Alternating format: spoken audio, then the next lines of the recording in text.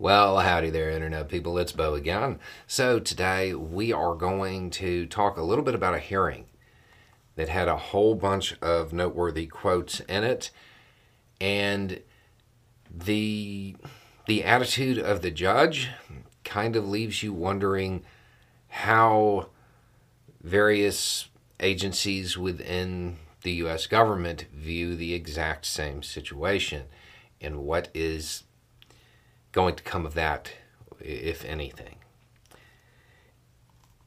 Recently, a man was near the residence of former President Obama, and he was armed.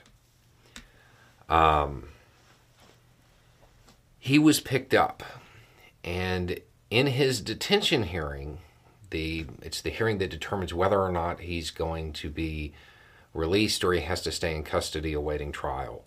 Think of it like the federal version of like a bond hearing. The judge said, "We as a country have failed you. Now you have to pay the price for our failure. At every turn, it seems you get let down, and that's not fair." It does appear that the suspect in this case has some mental health issues related to service-related PTSD. And one of the parts that's a little bit more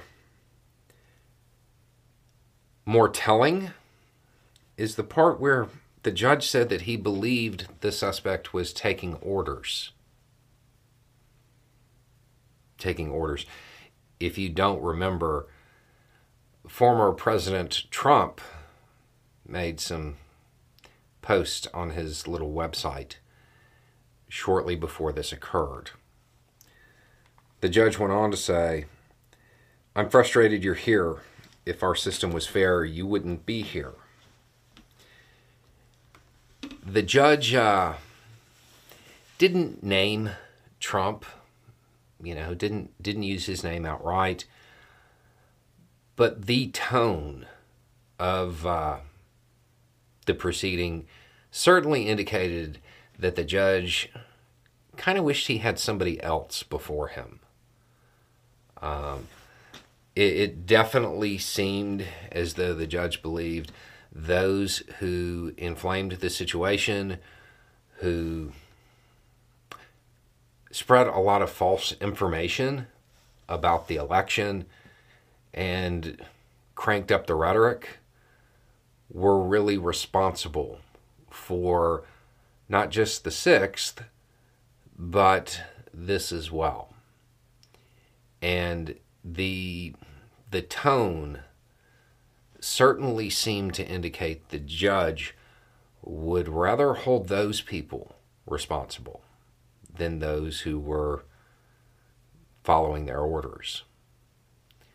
At the end, the suspect has been detained and will remain detained until trial unless something changes.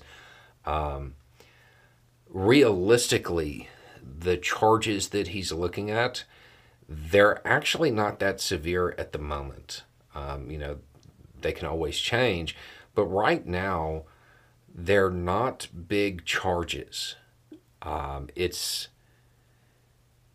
It leaves a lot of questions about what law enforcement has determined about the state of the suspect.